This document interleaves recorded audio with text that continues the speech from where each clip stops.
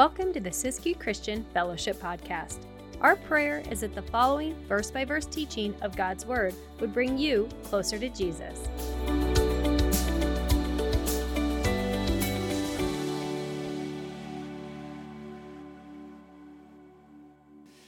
So we are going to be in Psalm 92 this morning, a psalm of thanksgiving, a psalm of praise. And, you know, in this life, there are a lot of things that are good for us to do. It's good for us to exercise. It's good for us to eat well. It's good for us to get plenty of sleep at night. It's good for us to be wise with our money. It's good for us to be kind to each other.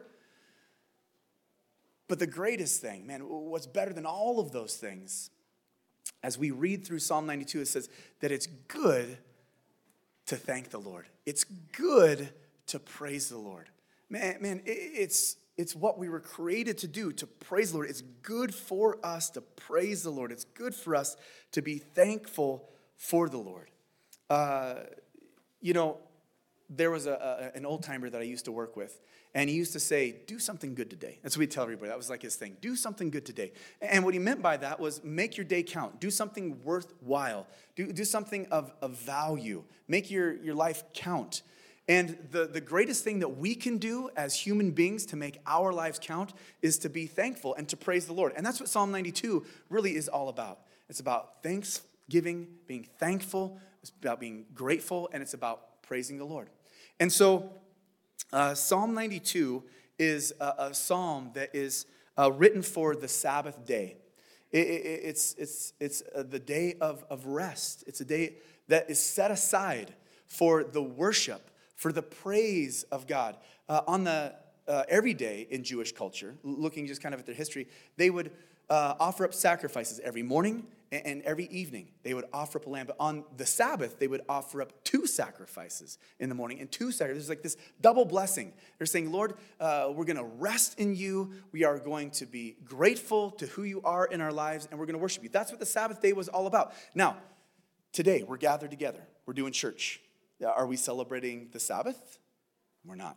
That was yesterday. Yesterday was the Sabbath. Today is Sunday. It's the first day of the week. Sabbath is the last day of the week. So what is it that we're doing? It's the same spirit, right? We've come together to remember, to rest in the Lord, to appreciate and to praise the Lord.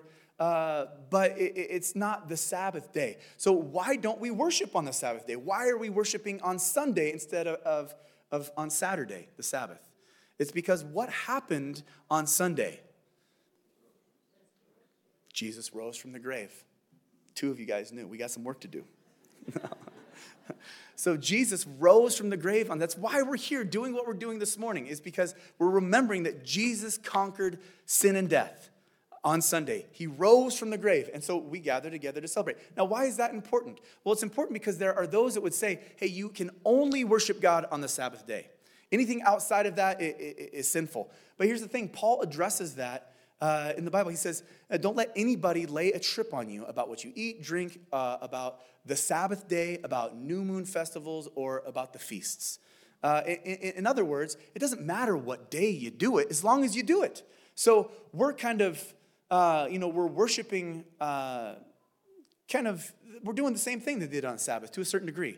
But it's not this law that hangs over us, or it's this beautiful thing where we get to say, Lord, this day is set aside to worship you, to rest in you, to grow in you, and to praise you, which is what this psalm is all about. And so this is a Sabbath day psalm, a psalm of praise and thanksgiving. And so verse 1 says, it is good to give thanks to the Lord and to sing praises to your name, O Most High, to declare your loving kindness in the morning and your faithfulness every night. On an instrument of 10 strings, on the lute and on the harp, with harmonious sound. For you, Lord, have made me glad through your work. I will triumph in the work of your hands. And so Psalm 92 opens up with this statement that it's good to praise the Lord. It's right for us to praise the Lord. And what do we praise the Lord for? Why should we give thanks to the Lord? That's the first thing. It's good to give thanks to the Lord. And we're going to see that thanksgiving and praise are inexplicably linked. And so the psalmist first says, it's good to give thanks unto the Lord. What do we thank the Lord for? When we thank the Lord for his mercy, we thank the Lord for his grace, we thank the Lord for the many blessings that he has bestowed upon us. And did you guys wake up in a house this morning? Did you drive here in a car? Did you have all the creature comforts of home? We are so blessed. Have you ever woke up without coffee? You're like, oh man, I'm out of coffee. Like your whole morning is ruined because you don't have coffee. We are so blessed. We have so much to thank the Lord for. And at the top of that list really is what Christ has done for us. Gratitude and praise, they go together hand in hand. When we praise the Lord, we're expressing our gratitude towards him. That's what it is. Praise comes from a grateful heart. And those two things, they're linked. We can't praise the Lord genuinely without first being filled with gratitude.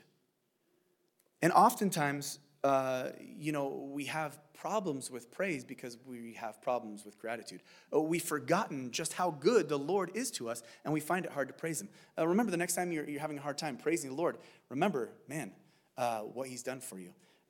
Because he's done so much for us. Going back to why we're thankful, can you imagine if somebody came to you and said, you know what, the Lord just put it on my heart, and I just feel like I need to pay off your student loan, or I'm going to pay off your mortgage, or I'm going to pay off your car, or I'm going to pay all your credit card debt. You'd be like, what? I'd be so blown away. You'd be so grateful. But what the Lord has done for us is exponentially greater than if someone were to pay off your mortgage or pay for your car. The debt that he has paid is the sin debt that we owe. Man, God has done some amazing things for us.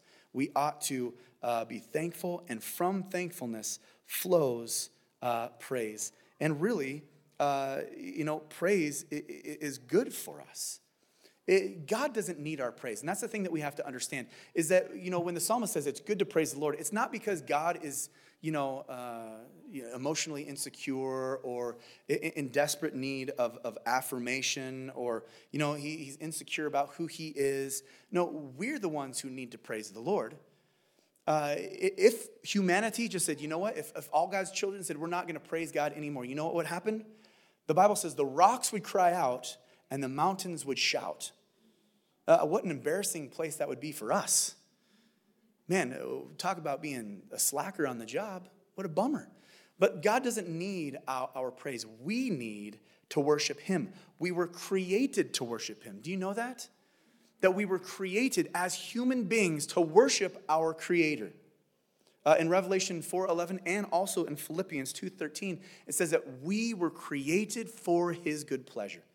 We were made to bring him praise and worship and joy. And do you know what happens when we don't praise the true and living God as human beings, as mankind? That need to worship something doesn't go away. It's not absolved just because we don't worship the true and living God. Instead, that still burns within our soul that we need to worship something. And so we take that worship that belongs to the Lord and we put it towards other things.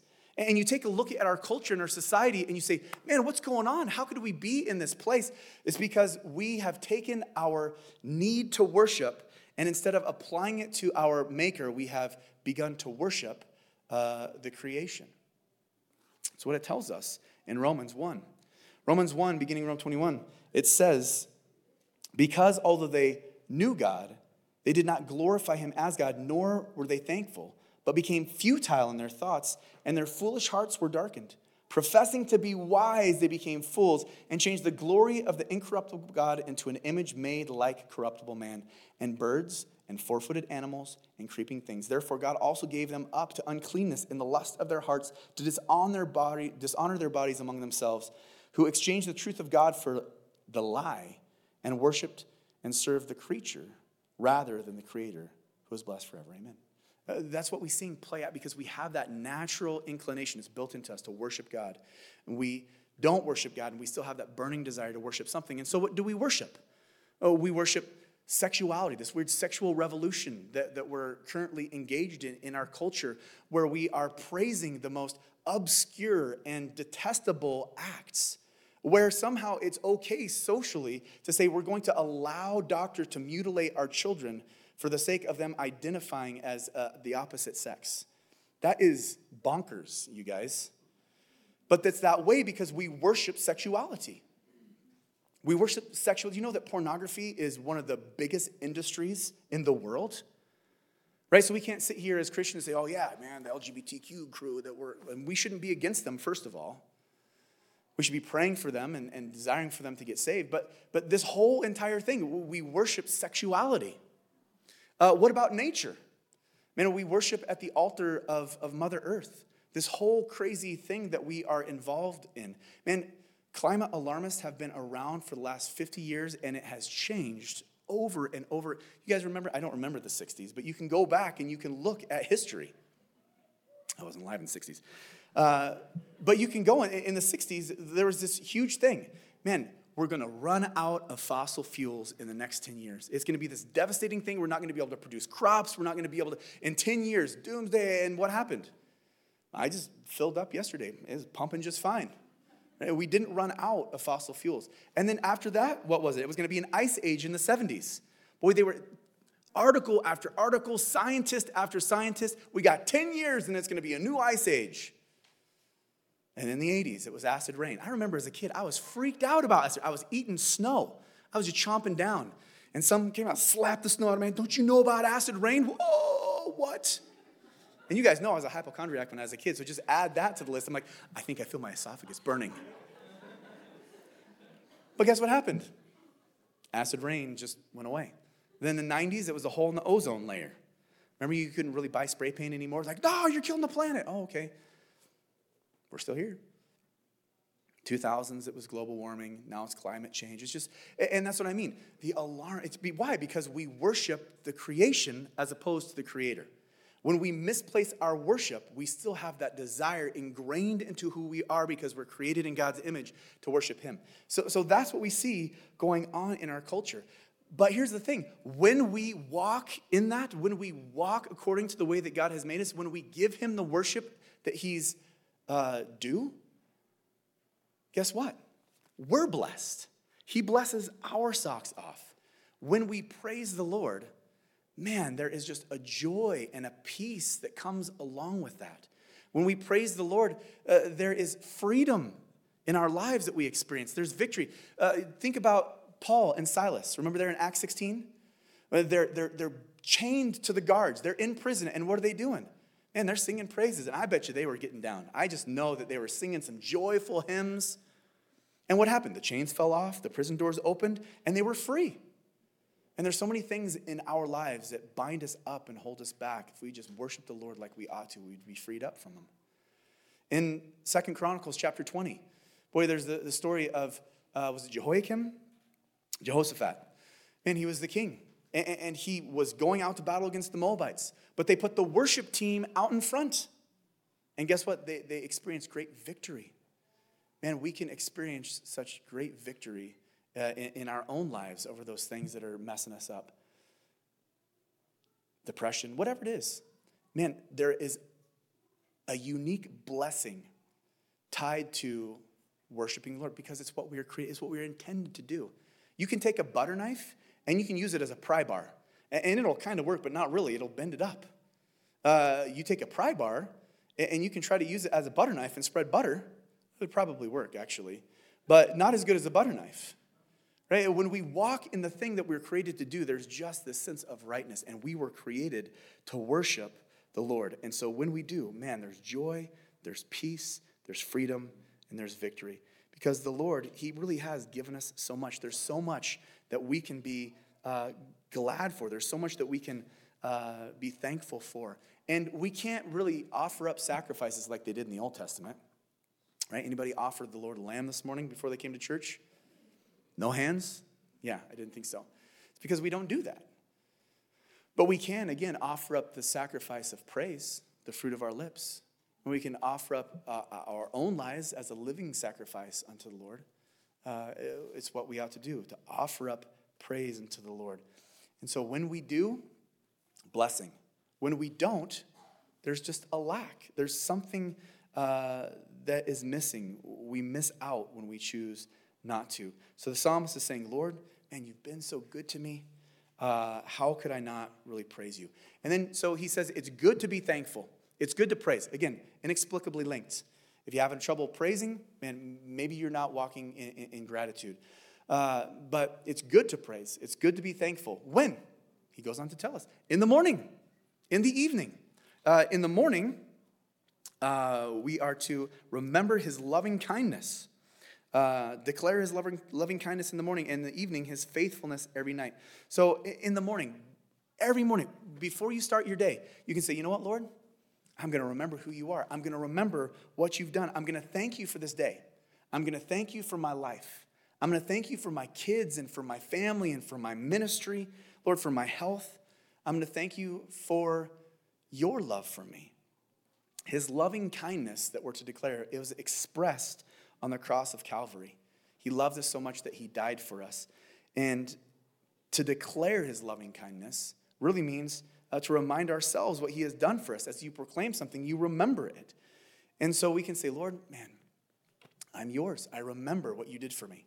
I'm yours. I belong to you. I'm a child of God. I'm saved and set free. I'm no longer bound to sin, but I'm saved because of your goodness. I'm a slave to righteousness now. No longer headed for destruction, but bound for glory. And we can start every morning by saying, Lord, I'm so grateful for all these things, all the blessings that he's given us. In the evening, we can thank the Lord for his faithfulness. What does his faithfulness mean? It means that he's seen us through. Man, I don't know about you guys, but at the end of the day, I'm so grateful that the Lord is faithful. Lord, I blew it so many times, but Lord, you're faithful. You saw me through. Lord, man, I'll tell you something. It is not easy to get a guy like me through to the end of the day. But the Lord is faithful in doing it. And if he can get me through, he can get you through. And it's good for us to remember that. All of those things where I blew it, man, faithful, forgiven. And all of the areas that we don't even know that he kept us from destruction because he's faithful. It's good to remember God's faithfulness. We can recount those things in the evening. And so we're to be thankful. We're to praise the Lord. When? In the morning, in the evening. How? Verse 3 tells us how. We're to do it on stringed instruments. I like this part. This is cool. On an instrument of 10 strings, on the lute and on the harp with harmonious sound. Man, we are to praise the Lord with instruments, with stringed instruments, with guitars and with pianos and with drums and all the rest. And I know drums don't have strings, but we're to praise the Lord with all those instruments. But there are those who believe within the church, there are different groups that say, hey, you know what? We're not to use instruments in worship. We're not to use guitars and all the rest. You say, man, you must not have gotten to Psalm 92 because Psalm 92 is pretty clear.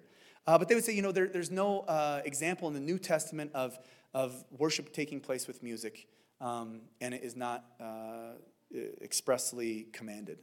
And I would say, well, it's not expressly forbidden either. And you got to take the whole context. You have to take the whole counsel of God's word. And it was good to praise the Lord with instruments in the Old Testament. It's good to praise the Lord with instruments in the New Testament. God is the same today, yesterday, and forever. Have you ever run into people, they say, the God of the Old Testament, he's so angry and vengeful and destructive. And I like the God of the New Testament who's filled with grace and mercy. Same God. He's the same yesterday, today, and forever. He's full of grace and mercy then. He's full of grace and mercy now. Mercy now. He's full of wrath and he's full of wrath. He's a just God.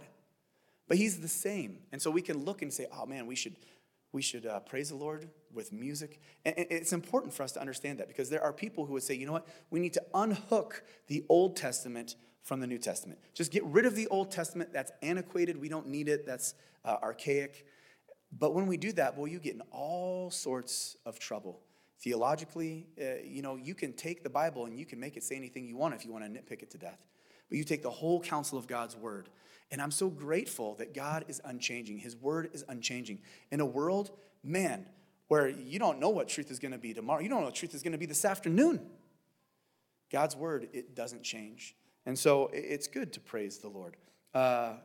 These people who believe this, man, they're Christians. They have solid doctrine. They really do. I don't get it. So it's a good reminder that, hey, we operate in grace.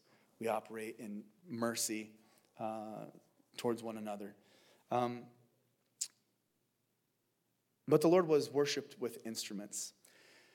And, there's something about music that just like moves your soul. And when you hear a certain like chorus or a melody or this hook and it just like, oh man, that was so good. I don't know, maybe it's just me because I'm a musician, but I know that music, it just moves your soul. And that is a gift from God. God did that as a vehicle to move our souls to him, as a means to worship. That feeling that you get when you're hearing just a great song, that was meant to move us to the Lord, to worship the Lord. Here's the thing, though. We have a real enemy, and his name is Satan. And do you know what Satan's job was in heaven? He was a worship leader. I mean, there's some debate about that, but check out Ezekiel 28, and that's kind of what it would imply. And he rebelled against God, and he took a third of the angels, and they were cast out of heaven. Still a worship guy. Still a music guy. The thing about Satan is he hates your soul. He wants to see you destroyed. He wants to see you suffer for all of eternity. And so he takes and he uses music. And music can move your soul towards God, but here's the thing, music can move your soul away from the Lord too. And so be careful about the music that you listen to. And I'm not going to be hypocritical and stand up here and tell you that you should never listen to secular music. That's between you and the Lord. And all things are lawful, but remember, all things are not beneficial. Be careful. Garbage in, garbage out. That's a reality. And when I find myself listening to secular music, sometimes I'm like, oh, I see why. And you know that there's songs that you love, and the lyrics don't line up with your faith. The other day, man, I was rocking out. Sweet Home Alabama. We were, boom, cranking. The boy was in the background, like solo going. I was in the back getting something out of the car. And then as I'm singing along, I have memorized the part of the song where he takes the Lord's name in vain. So I'm like, oh, stop. Casey, hit the button. Stop the music. Because I know, oh, man, why am I... And it's just that thing. It's lawful. It's not beneficial. Is that what I want to? So be careful. Music has the ability to move your soul towards God, and it has the ability to move your soul away from the Lord. So we're thankful. Thankfulness leads to praise in the morning, in the evening, with instruments. Verse 4 talks about how we've been made glad in the Lord through the works, that we triumph in the work of his hands. I love that phrase, that we triumph in the work of God's hands. Think about the hands of God. What's special about the hands of God? That they were nailed to a Roman cross for us. And in that, we triumph. See, Jesus died on the cross and he paid for our sins. The greatest transaction known in all of humanity, where God himself gave his own life as a sacrifice for us to pay the sin debt that we accrued, the sin debt that we couldn't afford to pay. He took our sin upon himself, gave us his righteousness in return. There on the cross, one of the last things Jesus said was, it is finished. Tetelestai. It means paid in full. It's an accounting term. That debt is settled. So when the psalmist says, man, I triumph in the work of your hands, O Lord. Think about that. Man, because God was nailed to a cross, because he died and rose again, and we have victory over the grave. And that is an amazing truth that we can walk in, that the psalmist is just saying, man, what a glorious thing. He triumphed over death. He rose again, and so we will rise again too. So, man, thankfulness leads to praise in the morning, in the evening, with instruments. Why? Because Jesus died on the cross for us. Verse 5. O Lord, how great are your works. Your thoughts are very deep. A senseless man does not know, nor does a fool understand this, when the wicked spring up like grass and when all the workers of iniquity flourish. It is that they may be destroyed forever. And so after proclaiming just the Lord's goodness, the psalmist gets into the reality of the deepness of God's thinking, of his thoughts. Isaiah 55, God speaking, says, for my thoughts are not your thoughts, nor are your ways my ways, says the Lord. For as the heavens are higher than the earth, so are my ways higher than your ways, and my thoughts than your thoughts. We have become so smug as humans. We've become so wise in our own eyes, in our pursuit of wisdom as we reject God. Man, it's foolishness. We've become senseless and foolish. That's what the scriptures tell us here in this psalm. Last week, we kind of talked about just the futility and the brevity and the fragility of life and how we're here today and we're gone tomorrow. We're a blip. We're not even a blip on the radar. Man, it's so fast. And yet we feel as humans as though we've got the market cornered on knowledge and wisdom, even when it comes to God. As a collective group, we shake our fist as our Creator, by and large, currently. But here's the thing, man, we're here today and gone tomorrow. Grass springs up and then it's gone. But in contrast to the wicked, verse 8 says that God is eternal. But you, O Lord, are on high forevermore. For behold, your enemies, O Lord, for behold, your enemies shall perish. All the workers of iniquity shall be scattered. See, the Lord is not here today and gone tomorrow. The Lord is forever. He is on high forever. There is no enemy that can stand against God. There's no enemy that will ever be able to defeat God. No foe will ever prevail. And that's so important for us to remember. Because sometimes we think about this battle between good and evil, between God and Satan, as kind of like opposite and equal. Like there's God on one side and then there's Satan on the other and they're just battling out. But that's not the way that it is. Satan is like way down there. And God is God created Satan. There is no battle to be had. It's like when my 5-year-old tries to beat me up. There's just no battle there. That's just the way it is. As a general rule of thumb, boys, you will never be able to beat up your dad. That's just the way that it goes. Just understand that now. Even when he's old, he'll still be able to whoop you. Just keep that in mind. But this battle between good and evil, right? My son is into the Force, or not into the Force, he's into the Star Wars right now. He's just like discovering Star Wars. He's actually a Jedi. He's into the Force. You should see him eat breakfast. No, but he's just discovering this whole thing, like this battle of good and evil. And he's like, wait a second, Anakin becomes Darth Vader? And why? He's like, wants to know all the deep questions, like what's going on in Anakin's heart, like morally, why he joined the dark side. We're trying to explain, and there really is kind of this correlation. But you got to understand in the movies, it pitches it as equal and opposite, and that's not the way it is. Someday, with a word, God is going to wipe out. Jesus is going to destroy everybody that stands against him in a second. So why do we care? Because we want to be on the right team. We want to be on the team that's Team Jesus, not Team World, right? And so the psalmist here, he makes it clear, Lord, you're powerful. No one can stand against you. And the thing that we have to remember is, again, that Satan is trying to take us out. Like, he knows the end. He knows he's going to get defeated. And so why doesn't he just surrender? Why does he just, because he's full of pride. And he wants to take as many people down with him as he can before he gets taken down himself. One of my favorite pastors calls it poolside theology. And everybody knows what it's like to be hanging around the pool with your buddies when you're a teenager, or even a grown man, to be honest with you. You're hanging out around the pool, and they know you don't like to get in the pool, and what are they going to do? They're going to push you in the pool. But what are you going to do? Boy, you're grabbing ears and eyelids and ankle. I mean, if you're going down, they're going down with you. And that's what Satan tries to do with us. He knows he's going down. But be on the winning team really is the idea. Verse 10, but my horn you have exalted like a wild ox. I've been anointed with fresh oil. My eye also has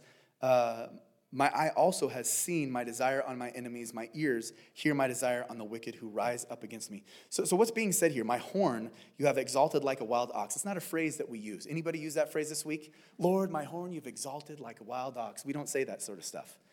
But what it means is really the idea is a horn for an ox or for any animal. It's a picture of their strength. And so what the psalmist is saying is like, Lord, you are the one who strengthens me. My strength belongs to you. It was a symbol of strength for the animal, and we're saying, Lord, my strength comes from you. This idea of being anointed with oil. Now, there's those that kind of really get into the imagery of this psalm, and they say, well, you know, the Lord exalts my horn, and then he anoints me with oil. Like this is the picture of the horns being rubbed down with oil so they're shiny and glistening. I don't know about that. I mean, maybe historically it's true, but to be anointed with oil, what is the oil a picture of in Scripture, generally speaking? The Holy Spirit. And what did they use the oil for? To take things, to separate them, to be anointed, to be set aside for the Lord. They would take all the implements that were to be used in the temple, and they would anoint them for the Lord. They would be set aside. The priests, before they entered into their priestly duty, they would be anointed with oil because they were set aside for the Lord. We have been given the Holy Spirit. The Bible speaks, likens the oil to the Holy Spirit. And what does the Holy Spirit do in our lives? It convicts the world of sin. Boy, he teaches, he guides, he directs, he comforts. But we're marked by the Holy Spirit. God's Spirit indwells us, and that's the mark, that's the sign that we belong to the Lord. We are set aside. And so what a beautiful picture we have in this being anointed of oil. We've been given the Holy Spirit as a mark that we belong to the Lord. And then the psalmist ends that little section, that verse, by talking about his enemies being defeated. And our enemy, Satan, truly has been defeated forever. And in these last few verses, verse 12 through 15, the righteous shall flourish like a palm tree. He shall grow like a cedar in Lebanon. Those who are planted in the house of the Lord shall flourish in the courts of our God. They shall still bear fruit in old age. They shall be fresh and flourishing to declare that the Lord is upright. He is my rock, and there's no unrighteousness, in him. So in Scripture, believers are often likened to trees. In Psalms 1, it says that he, speaking of a believer, he shall be like a tree planted by the rivers of water that bring forth his fruit in his season. His leaf also shall not wither, and whatsoever he does shall prosper. In Psalm 52, it says, I am like a green olive tree in the house of God. In Hosea 14:6, it says, his branches shall spread, and his beauty shall be as the olive tree, and his smell as Lebanon. And so this idea that the psalmist would compare us to trees, to the palm tree and to the cedar tree, is to say that we would flourish, that we would be fruitful, and that we would be useful, that we would stand strong. And the psalmist uses the example of two specific trees. So it's the palm tree and the cedar tree. Now, these aren't trees that are picked out of thin air just at random, but these are trees that are used specifically. So the palm tree has some properties that are very interesting. So there's over 2,800 known species of palm tree. And they are one of the most useful trees on the planet, from bearing fruit to producing oil to building products to rope to wine to food. I mean, they are crazy. And so the idea, the psalmist, is that when we are planted in the house of the Lord, that we as believers, that we would be fruitful, that we would be useful. The cedar tree, big old honking tree, the cedars of Lebanon, the symbol of immovability, the symbol of strength. A cedar of Lebanon grows to about 130 feet tall and is 40 feet in circumference. That's a big, fat tree. The closest thing that we have are the coastal redwoods, this giant sequoias. The tallest redwood tree is Hyperion. It's 375 feet tall. Man, that's huge. The biggest tree, though, in just mass, is General Sherman. And that tree is 275 feet tall, but it is 36 feet at the base. That is a huge tree. I go wood cutting with a guy named Steve, and he cuts down some of the biggest cedar trees I've ever seen. Like, these bad boys are like 4 or 5, 6 feet on the stumps of them. I mean, they might not be that big. They're huge, though. They freak me out. 40 feet? That is a huge tree. You're not moving a 40-foot tree. And when we are planted in the house of the Lord, that is to say, when we're near to him, when we're surrendered to him, when we're walking closely in fellowship, rooted in him, we flourish. In seasons of dryness, we bear fruit, blessing others and the Lord. We're useful. We're used by the Lord, and we stand strong. We're immovable. It doesn't matter the storms that come. It doesn't matter the pressure that comes from the world to try to make us waver. Man, the coolest thing about this promise, it says, even in your old age. Even in your old age, you'll be full of sap. You'll be fat. You'll be fruitful. Right? It says, depending on you, you'll be fat and full of sap. I take that literally. I'm like, all right, that's a blessing in my old age. But our bodies, they'll fail us. That's just the reality. There's nothing that we can do about that. But we can stay fruitful. And we can be encouraging and full of life still. That's a promise from the Bible. And I got to tell you, there are so many people in our congregation who are older in age, but just full of love and grace and mercy and encouragement. They're not bitter. They're not grumpy. They're not cranky. It's because they dwell in the house of the Lord. And they're bearing fruit. And they're planted firmly. And I got to say, and I'm not just saying that. I appreciate it immensely. And I look forward to doing that in my own life, should the Lord tarry. But this is a cool picture that when we're planted in the house of the Lord, man, we're filled with fruitfulness and usefulness, love, vitality, and strength.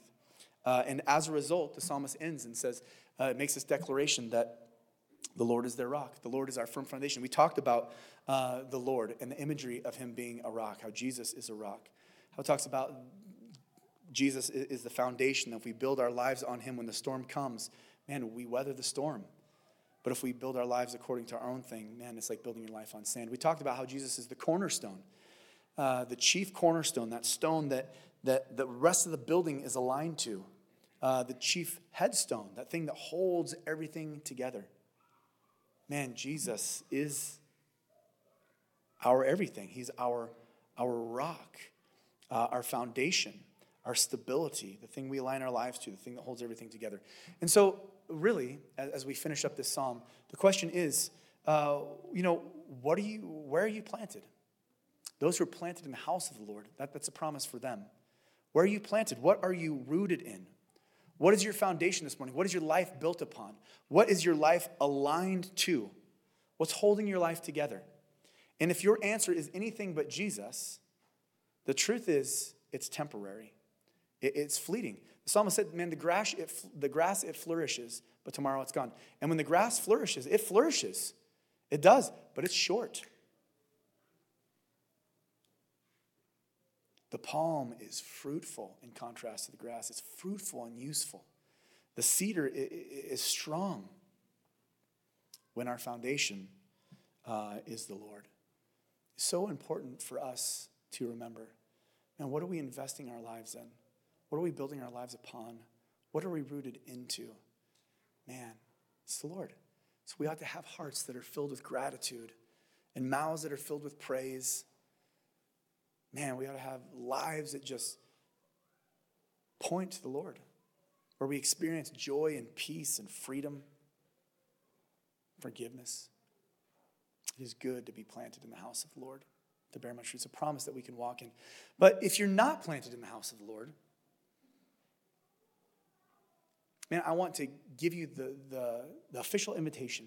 And this morning, be planted in the house of the Lord. This morning, and have your sins forgiven. And, there's lots of people, who maybe hear this message, often, and they wrestle through this. I don't understand. I know this, but there's parts of it that I just don't get. And here's the thing. I want to encourage you in this, because Jesus, he talked about being born again. He talked about salvation with some of the religious leaders when he was on this earth. And there was a rich young ruler that came to him. And there was something that stood in between him and the Lord. And that was just stuff. There were things that stood in the way. And maybe there's things that are standing between you and the Lord this morning. And I would encourage you to lay those things down. But there was Nicodemus. And this is where I want to go with this. Is Nicodemus, he said, how can a man find salvation? How can a man have eternal life? And Jesus basically told me, he said, you need to be born again. You need to be born again. See, there was this thing. Nicodemus knew all about religion. He knew all about the Bible. But he came to this place where he hit a wall. He couldn't understand any further until he was born again. And that's what happens to us. There's this place where we come to. You can know all about religion, but you won't know Jesus. You won't understand until you're born again, and that takes a step of faith. And so I want to encourage you, man, if you've been kicking the can down the road, if you've been wrestling through this in your life, man, let today be the day that you surrender and say, all right, I'm going to believe. Even as the Bible says, that if you believe in your heart and confess with your mouth that Jesus is Lord and God raised him from the dead, then you'll be saved. Let today be the day that you put the weight of your life on that promise. Let today be the day that you build your life on the foundation of Jesus. Let today be the day where you're rooted in Christ and not rooted in the things of this world. Because the things of this world, again, will fail you. They're fleeting. But when we're rooted in the house of the Lord, man, we flourish and we're fruitful and we're useful and we're strong. And that's my prayer for us. And so even as the psalm said, man, it is good to be thankful. It is good to praise the Lord. Man, as we come to the table of communion this morning, there's not a better way to do that.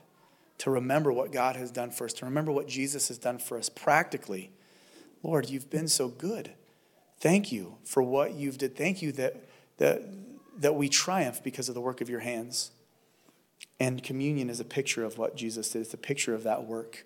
Those tangible elements that we can hold, we can take the cracker and say, I remember, Lord, that you were pinned to the cross in my place. Thank you. And have our hearts filled with praise. Well, we can take the juice, and as we drink it, we can say, Lord, I remember that your blood was shed for me, that my sins might be forgiven. Full of gratitude and praise. And that's my prayer for us. That would be, even as the psalmist says, we'd be like palms and like cedars planted in the house of the Lord. So, Lord, thank you again so much for your word towards us this morning, that we can learn of you and grow in you. And I pray that we would be a people who aren't rooted or grounded or founded or aligned to the things of this world, because they're passing away, they're fleeting. But I pray, Lord, that we would be rooted and grounded. They would be planted in the house of the Lord, close and near to you, Lord. And that we would experience the blessing that comes along with that. Lord, the fruitfulness and the usefulness. Lord, we love you. And as we come to the table, we remember what you've done for us, and we're grateful, and we're thankful. And Lord, we just lift up praises to you for that. And so, God, I pray that this just wouldn't be a religious exercise, that we wouldn't just kind of be going through the motions, but Lord, that we would take in the reality of what you've done as we take in the cracker and the juice. So we love you, Lord, and we praise you. In Jesus' name, amen. We hope you've enjoyed listening to this teaching of God's Word presented by Siskiyou Christian Fellowship. We pray it's blessed you and given you a greater understanding of the Bible. To learn more about us, visit SiskiyouChristianFellowship.com.